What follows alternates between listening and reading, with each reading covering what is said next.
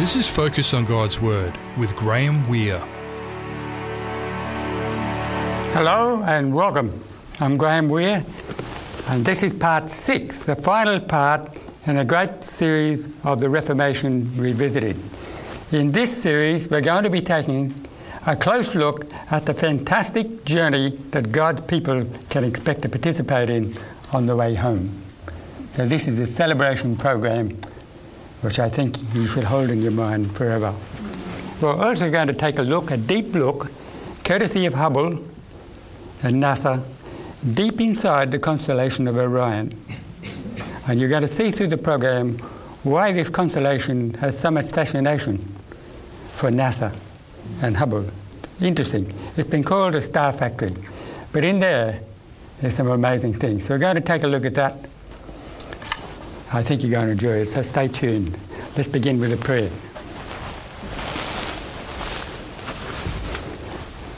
Loving Father in heaven, we praise you and thank you for all the wonderful things that you have prepared for your people. We have considered the past, the heritage of the great Protestant Reformation, and in this program we are to consider its close, its completion, and that mighty journey home that you have prepared for your people. The victory circuit around heaven. Please bless us, give us ears to hear, eyes to see, and incline our hearts to want to do your will. Because we ask in Jesus' name.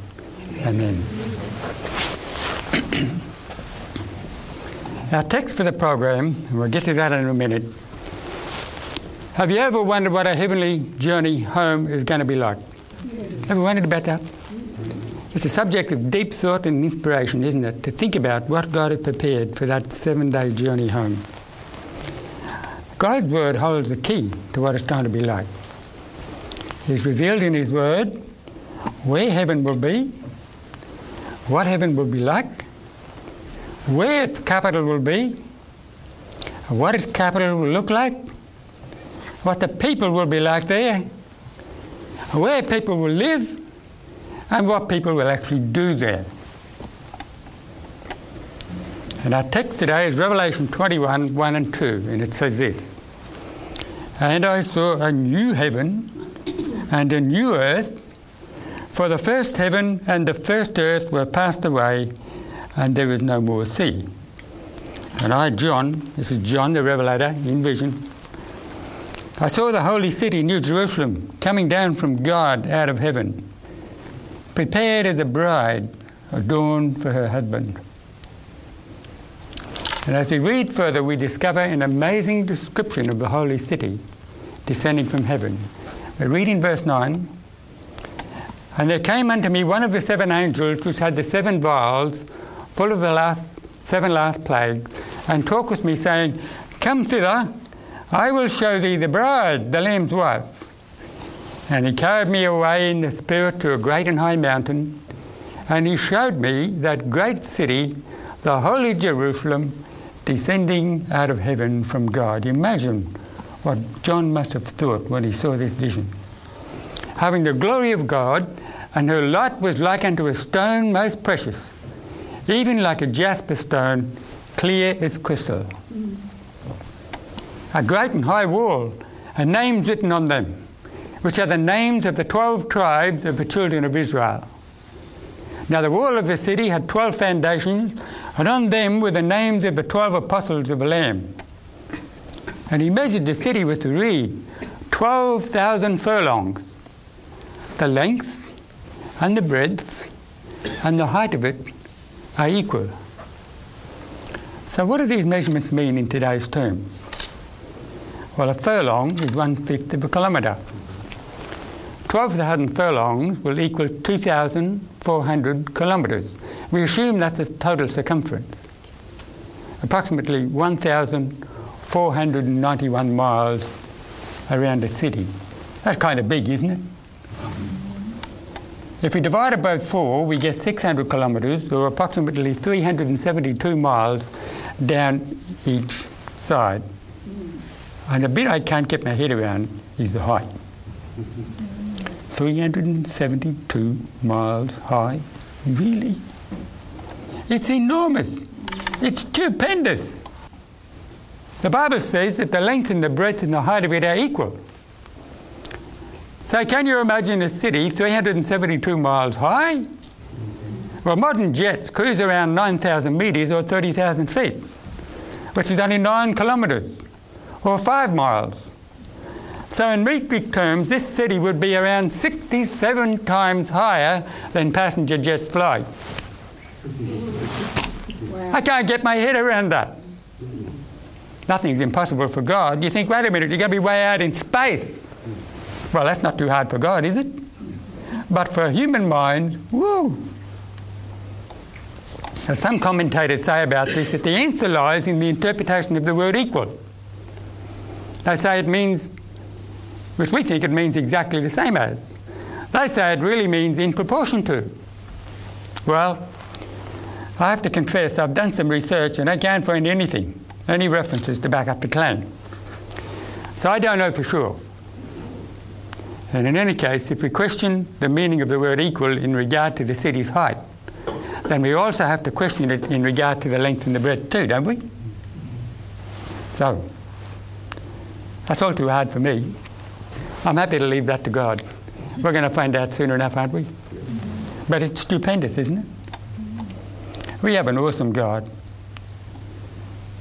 I'm also mindful of the Bible text in 1 Corinthians 2, verse 9, which says, "Eye has not seen, nor ear heard, nor has it entered into the heart of man the things that God has prepared for him." So I'm happy to wait and see, aren't you? It's going to be incredible. I can't wait. I think when we get there and we see this happening, we're going to say, well, heaven was cheap enough, won't we? Amen. In verse 17, Revelation 21 says that he measured its wall 144 cubits. A cubit is the average length of a man's arm from the tip of the middle finger to the point of the elbow. So that's roughly about 53 centimetres or roughly 20 inches. Now if we multiply that by 144, we get around 76 metres or roughly 249 feet. That's a pretty big wall too, isn't it? 249 feet high. And those of you out there watching, you may want to get your phone and take a picture of these measurements on the screen because they're worth remembering and checking out. Then it says in verse 19, the foundation of the wall of the city were adorned with all kinds of precious stones. The first foundation was jasper. The second was sapphire. The third, a chalcedony. The fourth, an emerald. The fifth, sardonyx. The sixth, sardius. The seventh, chrysolite. The eighth, beryl. The ninth, a topaz. The 10th, a chrysoprasus. The 11th, a jacinth.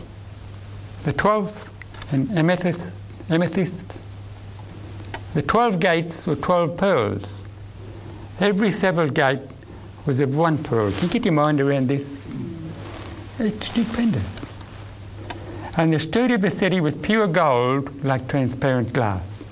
I can't imagine that. What a time it's going to be. And he showed me a pure river of water of life, clear as crystal, proceeding out of the throne of God and of the Lamb. And I couldn't find a picture that would describe that. That's the best I could find. It's going to be nothing compared. On each side of the river stood the tree of life, bearing 12 manna, which we may say is types or crops of fruit, and yielding its fruit every month. And the leaves of the tree were for the healing of the nations. You know, this is the symbol of the leaves of the tree of life. They're healing us now, aren't they? And there shall be no more curse. But the throne of God and of the Lamb shall be in it. No more hearing aids, no more glasses, no more false teeth, no more sore backs, no more headaches. Wow. And God will wipe away every tear from their eyes. No more tears, no more death, no sorrow, no crying. Neither shall there be any more pain, for the former things have passed away. Good news, eh? Amen. And the city does not need the sun or the moon to shine on it, for the glory of God gives it light. And it will give its light if the glory of God, if the throne of God is at the top of that city. That's going to radiate around the whole earth. It's going to be astonishing. And the city will be lit up with the glory of God's throne. Because it says, and the Lamb is its lamp. So that light will come from Jesus. And you could read the full description if you want to in Revelation 21:10 to 22 verse 5. It's worth reading in depth. And let your mind grasp that picture. We spoke extensively in the last episode about the writings of Ellen White and how the Seventh-day Adventist Church regards her writing. So in this episode, I'm just going to repeat the official statements in the book 28 Fundamentals about Ellen White. It says this: one of the gifts of the Holy Spirit is prophecy. This gift is an identifying mark of the remnant church and was manifested in the ministry of Ellen G. White. As the Lord's messenger, her writings are a continuing and authoritative source of truth which provide for the church comfort, guidance, instruction and correction. They also make clear that the Bible is the standard by which all teachings and experience must be tested. Isn't that so? We don't put Ellen White's writings above the Bible. It's not even equal to the Bible. It is a lesser light which directs us to the true light. Now I'm going to show you some amazing descriptions that she made about her very first vision at the age of 19. And this vision is remarkable in its description of some of the glories of heaven. I'll be quoting from the following publications: Testimonies for the Church, Volume 1, which was published in 1855 and 1868. Chapter 7, titled My First Vision. This is also in Early Writings, which was published in 1882, Experience and Views, where she describes her first vision. In her opening report, she was obviously describing her vision of the second coming. And we read this: Then Jesus saw the trumpet sounded as he descended on the cloud, wrapped in flames of fire. He gazed on the graves of the sleeping saints, raised his eyes and hands to heaven and cried, Awake, awake, awake, ye that sleep in the dust, and arise. Then there was a mighty earthquake. The graves opened and the dead came up clothed with immortality. 444,000 shouted Hallelujah as they recognized their friends who'd been torn from them in death. And in the same moment we were changed and caught up together with them to meet the Lord in the air. We all entered the cloud together and were 7 days ascending to the sea of glass. Why 7 days? Why didn't we go there like that? We'll talk more about that later. 7-day journey.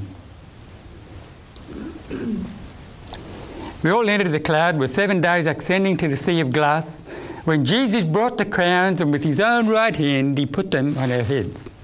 And he gave us harps of gold and palms of victory. Here on the sea of glass, 144,000 stood in a perfect square. Some of them had very bright crowns, others not so bright. Some crowns appeared heavy with stars, while others had but few. Now at this point we should ask the question, who are these 144,000? There are some denominations, some churches out there who will try to tell you they know who the 144,000 are. But I want you to see what Ellen White said about these people. She addressed these questions many years later in 1901 when she wrote this. She said, when men pick up this theory and that theory, when they're curious to know something, it is not necessary for them to know God is not leading them. It is not his plan that his people shall present something which they have to suppose or imagine, which is not taught in the Word. It is not his will that they shall get into controversy over questions which will not help them spiritually, such as, who is to compose 144,000? For those who are the elect of God will in a short time know without question. That's true, aren't we? We'll find out. My brethren and sisters, appreciate and study the truths that God has given you and your children. She says, spend not your time in seeking to know that which will be no spiritual help. What shall I do to inherit eternal life? From Luke 10:25. That is the all-important question. And it has been clearly answered, what is written in the law? How readest thou? That's a pretty good answer for me. We don't need to waste time speculating about it, do we? We'll find out soon enough. There are far more important topics in God's Word to consider. What do you say? Amen. Now let's return to that first vision as she continues her description. She says, all were perfectly satisfied with their crowns, and they were all clothed with a glorious white mantle from their shoulders to their feet. Angels were all about us as we marched over the sea of glass to the gate of the city. Here we saw the tree of life and the throne of God. Out of the throne came a pure river of water, and on either side of the river was the tree of life.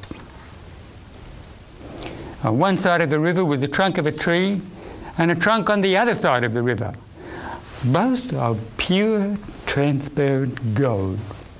Can you imagine that? A gold tree. Even boys and girls would be fascinated with this. At first I thought I saw two trees, she said. I looked again and saw that they were united at the top in one tree. So it was the tree of life on either side of the river of life. Its branches bowed to the places where we stood. And the fruit was glorious. It looked like gold mixed with silver. Ever seen an apple that looks like gold mixed with silver? Describing this vision and its effects on her later, she said this. I related this vision to the believers in Portland. They had full confidence that it was from God. They all believed that God had chosen this way after the great disappointment in October 1844 to comfort and strengthen his people. The Spirit of the Lord attended the testimony, and the solemnity of eternity rested upon us. An unspeakable awe filled me that I, so young and feeble, should be chosen as the instrument by which God would give light to his people. What an awesome experience. While under the power of the Lord, I was filled with joy, seeming to be surrounded by holy angels in the glorious courts of heaven, where all is peace and gladness. And it was a sad and bitter change to wake up to the realities of mortal life after she came out of vision. What a disappointment. Well, in early 1847, the Whites accepted an invitation from the Stockbridge Hallen family to come and live on the top floor of their spacious, well-constructed home in Topsham, which was about 35 miles north of their former home at Gorham. And it was here on Sabbath, April 3rd, 1847, before a small group of assembled fellow Sabbath keepers, that 19-year-old Ellen White was given one of her most important visions. This would have been before she was Ellen White. She would have been Helen Harmon. And 4 days after this impressive vision, Ellen wrote of it in detail to Joseph Bates. And please note in particular the prepositions that she employs in describing this mind-boggling cosmic journey to the celestial city. I'm quoting. Soon, she says, I was lost to earthly things and was wrapped in a vision of God's glory.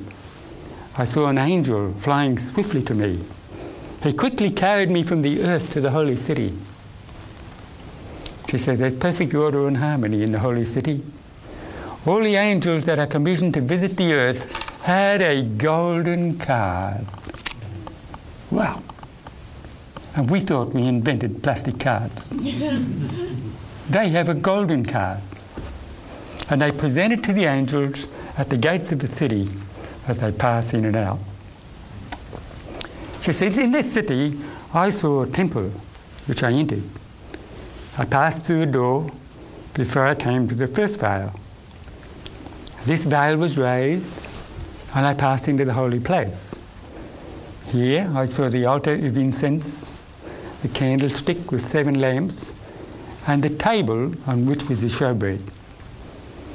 After viewing the glory of the holy, Jesus raised the second veil, and I passed into the Holy of Holies. Remember, This is the temple in heaven that Moses was given a pattern of. This is the real thing. In the holiest I saw an ark. On the top and sides of it was purest gold. On each end of the ark was a lovely cherub with its wings spread out over it. Their faces were turned toward each other and they looked downward. Between the angels was a golden censer. Above the ark where the angels stood was an exceeding bright glory that appeared like a throne where God dwelt. Jesus stood by the ark, and as the saints' prayers came up to him, the incense in the censer would smoke, and he would offer up their prayers with the smoke of the incense to his Father. In the ark was a golden pot of manna, Aaron's rod that budded, and the tables of stone which folded together like a book. Jesus opened them, and I saw the 10 Commandments written on them with the finger of God. On one table were 4, and on the other 6. The 4 on the first table shone brighter than the other 6. But the 4th, the Sabbath commandment, shone above them all. For the Sabbath was set apart to be kept in honour of God's holy name. Do you believe that? What a privilege it is to keep the Sabbath day holy and remember this. What do you say? Yes. Amen. The holy Sabbath looked glorious. A halo of glory was all around it. Well, this vision was indeed impressive. And Ellen was totally struck with the reality of the experience. She was in a real place, accompanied by real supernatural persons and looking at real liturgical furniture, concerning which she previously only read about in Scripture. And forever after, she would represent this heavenly temple and its high priest as something very real, very literal. It's not just a story, folks. It is real.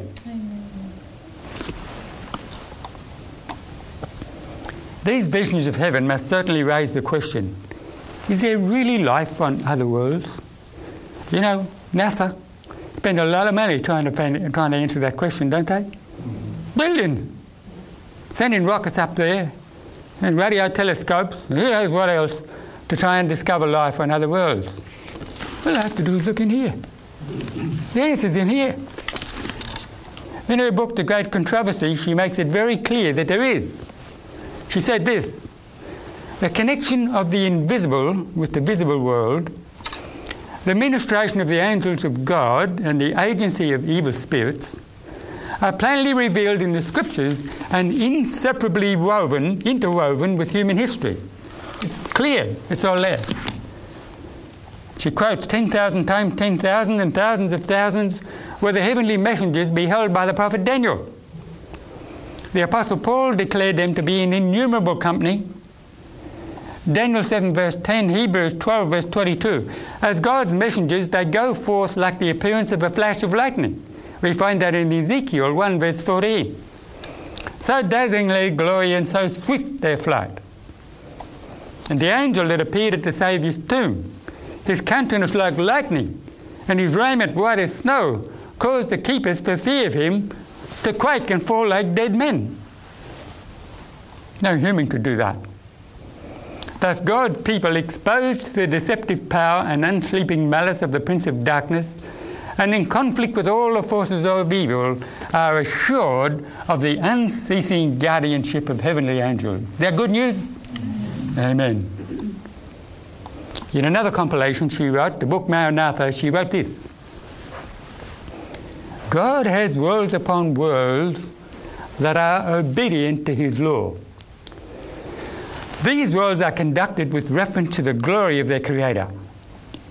And as the inhabitants of these worlds see the great price that has been paid to ransom men, they are filled with amazement. On unfallen worlds, they look at the struggle down here, they see the great price that Christ has paid to redeem men, and they are astonished. And this one she wrote about in the book Patriarchs and Prophets, one of my favourite books. She said the whole universe had been witness to the scenes at Sinai. In the working out of the two administrations was seen the contrast between the government of God and that of Satan. He says, again, the sinless inhabitants of other worlds behold the results of Satan's apostasy and the kind of government he would have established in heaven if he'd been permitted to bear sway. And this one in a compilation, That I May Know Him.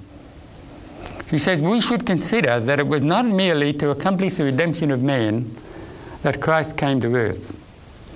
It was not merely that the inhabitants of this little world might regard the law of God as it should be regarded, but it was to demonstrate to all the worlds that God's law is unchangeable and that the wages of sin is death. The whole story isn't just on this planet. Is that right? It's a much more universal story. And this one, in a Review and Herald article in 1896, she said, many seem to have the idea that this world and the heavenly mansions constitute the universe of God. Not so.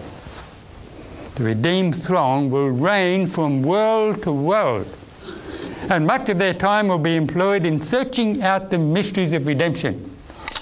And throughout the whole stretch of eternity, this subject will be continually opening to their minds. She said, the privileges of those who overcome by the blood of the Lamb and the word of their testimony are beyond comprehension. Friends, you don't want to miss out, do you? You don't want to miss that. And in the book Adventist Home, she wrote this. She wrote a chapter on the privileges of the redeemed with these terms. She said, the Lord has given me a view of other worlds. Wings were given me, and an angel attended me from the city to a place that was bright and glorious, out of a city to another world. The grass of the place was living green, and the birds there warbled a sweet song. Birds. The inhabitants of the place were of all sizes. They were noble, majestic, and lovely. They bore the express image of Jesus, and their countenances beamed with holy joy, expressive of the freedom and happiness of the place. She said, I asked one of them why they were so much more lovely than those on the earth. The reply was, we have lived in strict obedience to the commandments of God. We have not fallen in disobedience like those on the earth. She said, then she said, I saw two trees. One looked like much like the tree of life in the city. The fruit of both looked beautiful. Now notice this, but of one they could not eat. They had power to eat of both, but were forbidden to eat of one. Wow. The tree of the knowledge of good and evil is also present on other worlds. Imagine that. The beings on other worlds have an opportunity to choose evil. They have a choice, and that is the basis of their choice. But they don't choose it. Then my attending angel said to me, none in this place have tasted of the forbidden tree, but if they should eat, they would fall. Well, how interesting is this? Perhaps because they can see what has happened on this planet. And believe it or not, we are all on stage in the theatre of the universe. What do you say? This isn't a battle going on this planet only. We are warriors. We are representatives of Christ in the trenches of a fallen world. And not only are people on this world watching us, but unfallen beings on other worlds are watching who we represent. Not only by what we do on Sabbath, but what we do every day of the week. By how we talk to our friends, by how we talk to our spouses, by what we think, by what we eat, by what we dress, by what we do. All of these actions demonstrate, exhibit who it is we're really serving. By what we watch, it demonstrates who we're serving. Do you believe that?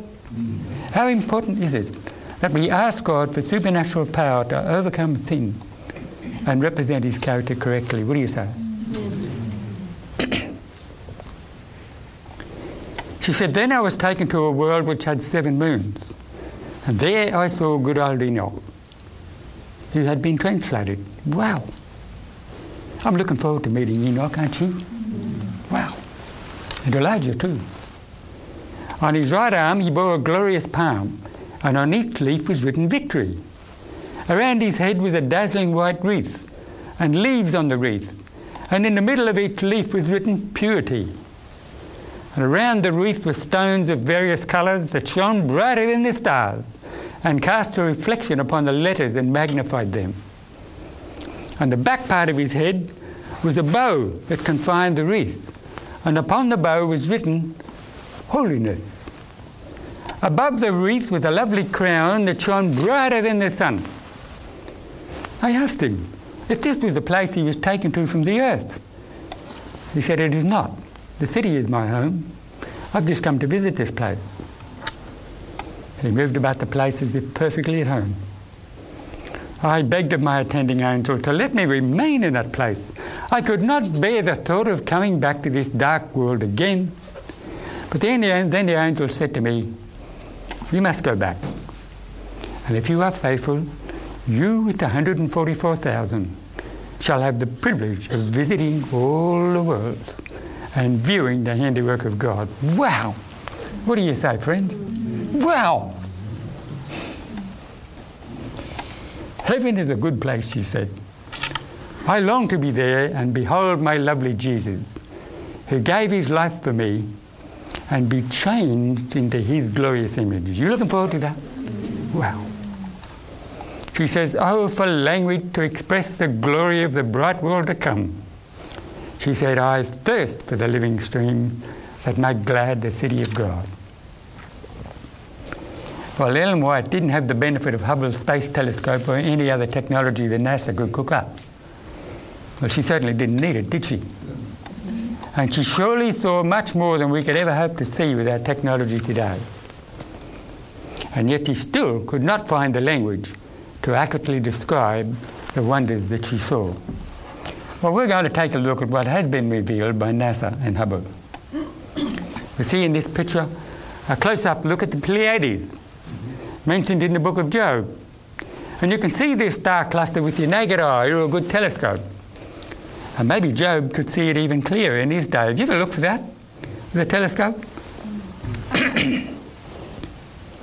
And here is one of the Orion Nebula, one of the most fascinating objects in our Milky Way. And this one is a closer view of Orion. And another one, closer still. And this one is an extremely close-up view of amazing objects in Orion, described by NASA as newly forming planetary systems. They're called Proplids. And these things are forming star systems just like our Milky Way. Each one of these things you see on the screen there is actually a star system like our Milky Way in formation. This is awesome when you look at that. If you take a close-up view of these things, it is absolutely awesome. And maybe it's one reason why Orion is called a star factory. Now back to Ellen White's first vision, where she described her journey to the heavenly city as taking 7 days. We're going to take another look and listen carefully to what she said about Orion. She said, we all entered the cloud together and were 7 days ascending to the Sea of Glass. When Jesus brought the crowns and with his own right hand placed them on our heads, he gave us harps of gold and palms of victory. She said, dark, heavy clouds came up and clashed against each other. The atmosphere parted and rolled back. Then we could look up through the open space in Orion, whence came the voice of God, the holy city will come down through that open space. How interesting.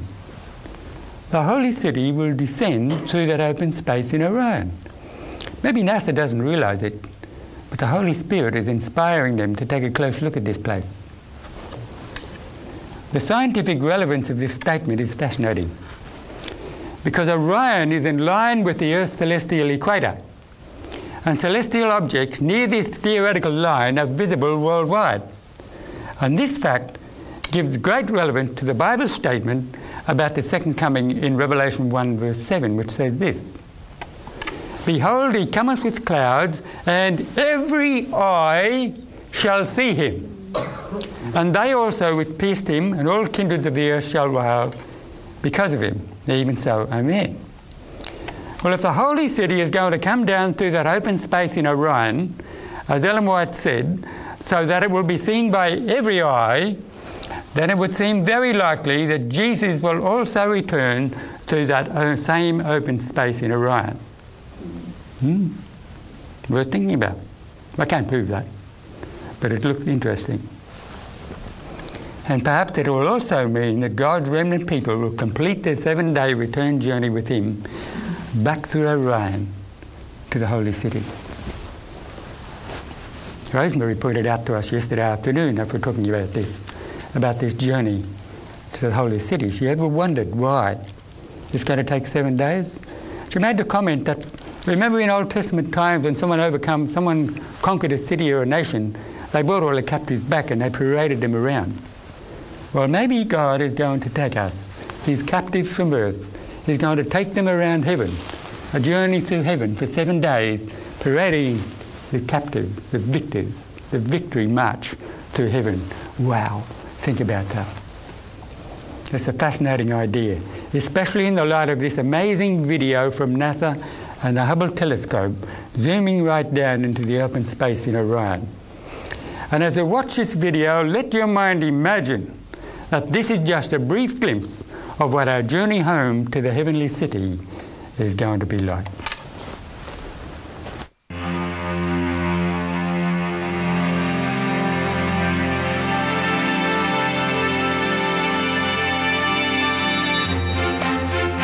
All the treasures of the universe will be open to the study of God's redeemed. Unfettered by mortality, they wing their tireless flight to worlds afar.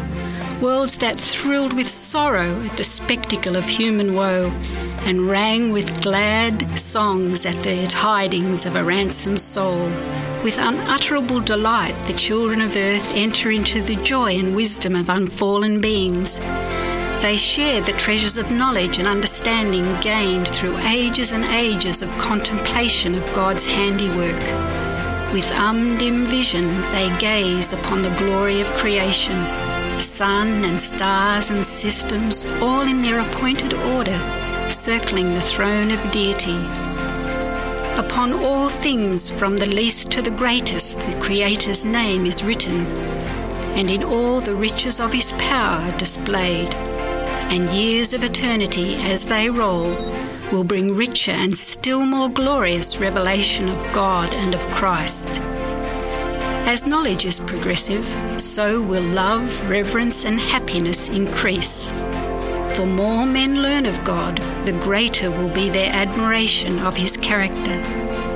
As Jesus opens before them riches of redemption and amazing achievements at the great controversy with Satan, the hearts of the ransomed thrill with more fervent devotion, and with more rapturous joy they sweep the harps of gold.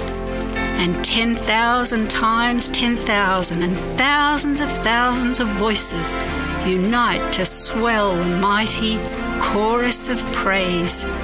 In Revelation 5:13 we read, "And every creature within heaven and on the earth and under the earth, and such as are in the sea, and all that are in them, heard I saying, Blessing and honour and glory and power be unto him that sitteth upon the throne, and unto the Lamb for ever and ever." The great controversy is ended. Sin and sinners are no more. The entire universe is clean. One pulse of harmony and gladness beats through the vast creation. From him who created all flow life and light and gladness throughout the realms of illimitable space, from the minutest atom to the greatest world. All things animate and inanimate, in their unshadowed beauty and perfect joy, declare that God is love.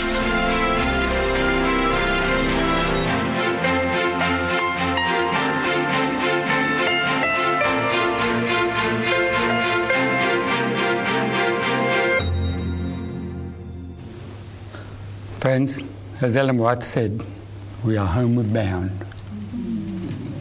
He who loved us so much to die for us has builded for us a city. The New Jerusalem is our place of rest. There will be no sadness in the city of God, no wail of sorrow, no dirge of crushed hopes and buried affections will evermore be heard. Isn't that good news? Soon the garments of heaviness will be changed for the wedding garment. Soon we shall witness the coronation of our King. Those whose lives have been hidden with Christ, those who on this earth have fought the good fight of faith, will shine forth with the Redeemer's glory in the kingdom of God. What do you say? You want to do that? I tell you what, it makes everything on this planet worthwhile. It will not be long till we shall see him in whom our hopes of eternal life are centered. And in his presence, all the trials and suffering of this life will be as nothingness. Therefore, as it says in Hebrews chapter 10, verse 35 to 37, cast not away, therefore, your confidence, which hath great recompense of reward. It does, doesn't it? Great recompense of reward. For you have need of patience, that after you have done the will of God, you might receive the promise. For yet a little while, and he that shall come will come and will not tarry. Look up. Look up. And let your faith continually increase. Let this faith guide you along the narrow path that leads through the gates of the city of God into the great beyond. The wide, unbounded future of glory that is for the redeemed. Listen to this final message from Pastor John Bradshaw and the Fountain View Orchestra. Jesus is coming again. And really, that's what it's all about. Being reunited with our good friend Jesus. And that's what God wants. This production demonstrates that. You know, speaking of earthquakes, more than 6,000 years ago, there was a great earthquake in the Garden of Eden. The greatest earthquake ever to strike this earth. It was the earthquake of sin, because sin separates us from God. The human family and a holy God were separated, which is why God sent Jesus into this world, to bring us back into harmony with God. The light of truth burned brightly in the early Christian church, but before long, it was obscured. The dark ages came. They were dark because there was no light of truth. Then came the reformers, and slowly but surely the light of truth started to shine brightly again. Not just truth as a theory, but truth in the person of Jesus. You see, as we look back over where we've been, as we've spent this time together, what we see is that God is doing everything He can to get us to the place where we are ready to spend eternity with Him. I hope you'll take the opportunity to read the book that this production is based on. I can recommend it personally. It's the book outside of the Bible that absolutely changed my life. Read it. Be encouraged. Be blessed. See the fingerprints of God down through history, leading to the place when that great day comes. The sky splits wide open and Jesus appears. Friend, is the appearance of Jesus your great hope? It can be. It must be. If you'll open up your heart to Jesus Christ, then what Jesus did when He was on the earth, what the reformers did when they put their lives in peril to deliver us truth and light, will all be for something. There's something you can look forward to beyond the hurt and the heartbreak and the disappointments and the trials of this world. You can look forward to the return of Jesus. When He comes back, He wants to take you home to be with Him forever. The best news is Jesus is coming again.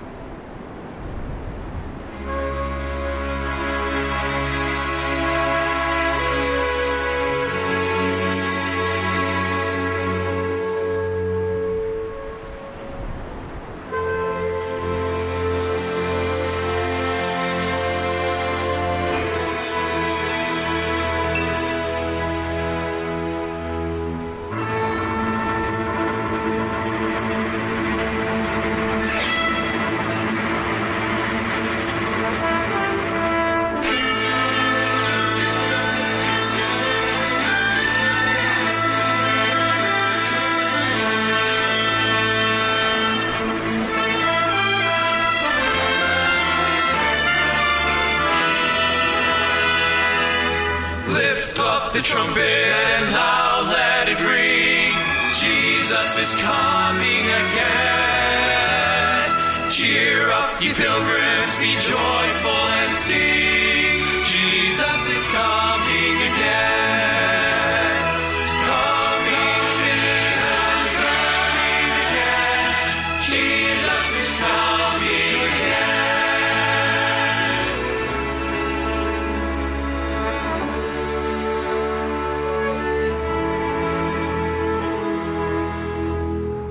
Echo it hilltops, proclaim it ye plains.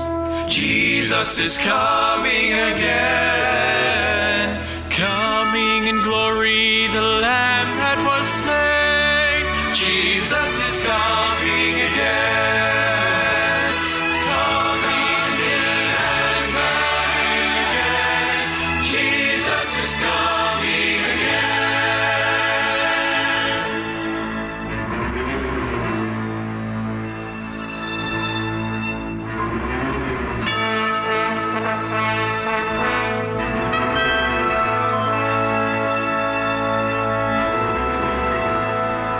Heavings of earth tell the vast wandering throng, Jesus is coming again. tempests and whirlwinds, the anthem prolong. Jesus is coming again. Coming again. Coming again. Jesus is coming again.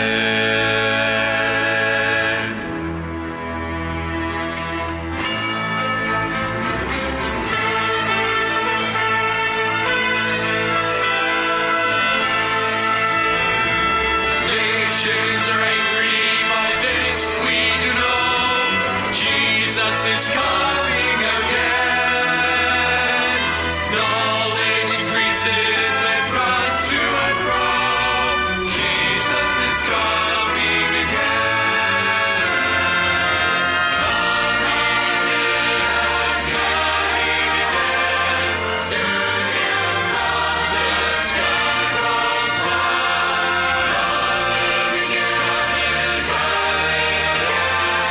Jesus is coming again. Coming again. Coming again. Jesus is coming again. Coming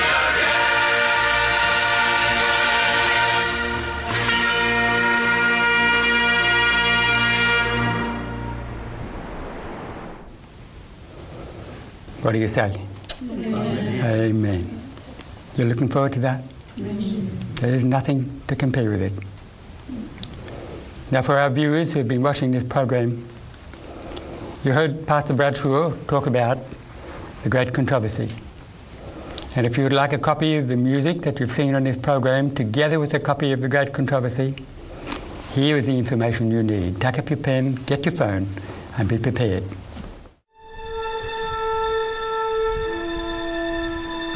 Inspired by the Reformation, the Great Controversy DVD production is a musical and historical journey through Europe.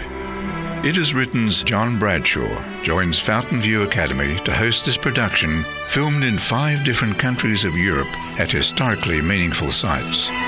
These young musicians share not only music, but personal testimonies and powerful Reformation stories still relevant to our lives today. To order your own set of the Great Controversy DVD and book by Fountain View Academy Orchestra and Singers, visit their online web store at store.fountainview.ca. That's store.fountainview.ca. Or you may call them in North America on 1877 490 4141.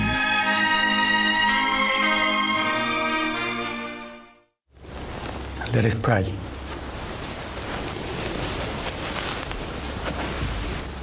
Loving Father, what a joy it is to pray to you and give thanks and praise to you, Lord, for that which you've prepared for them that love you.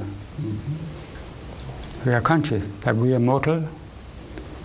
There's a great gulf between us and you because of sin. But Jesus has bridged that gulf. Lord, we are so thankful and we accept that mighty sacrifice. We're so grateful for it, Lord.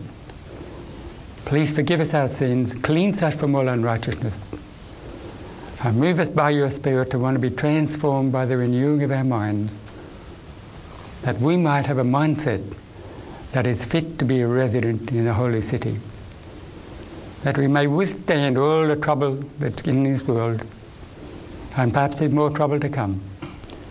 Lord, we want to be ready to go home with you. And not only do we want to be ready, we want to have a train of captives with us who will join us on that victory march of 7 days throughout the universe, displaying the wonderful result of Jesus' work. Please keep this foremost in our minds as we move forward in this old dark world, knowing that you are coming again soon.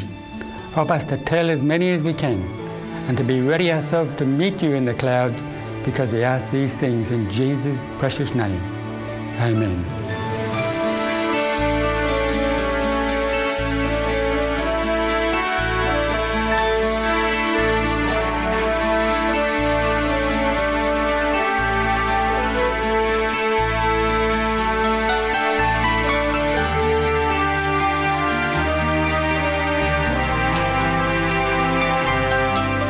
You've been listening to Focus on God's Word with Graham Weir, a production of 3ABN Australia Television. If you have any comments or questions, send an email to radio@3abnaustralia.org.au.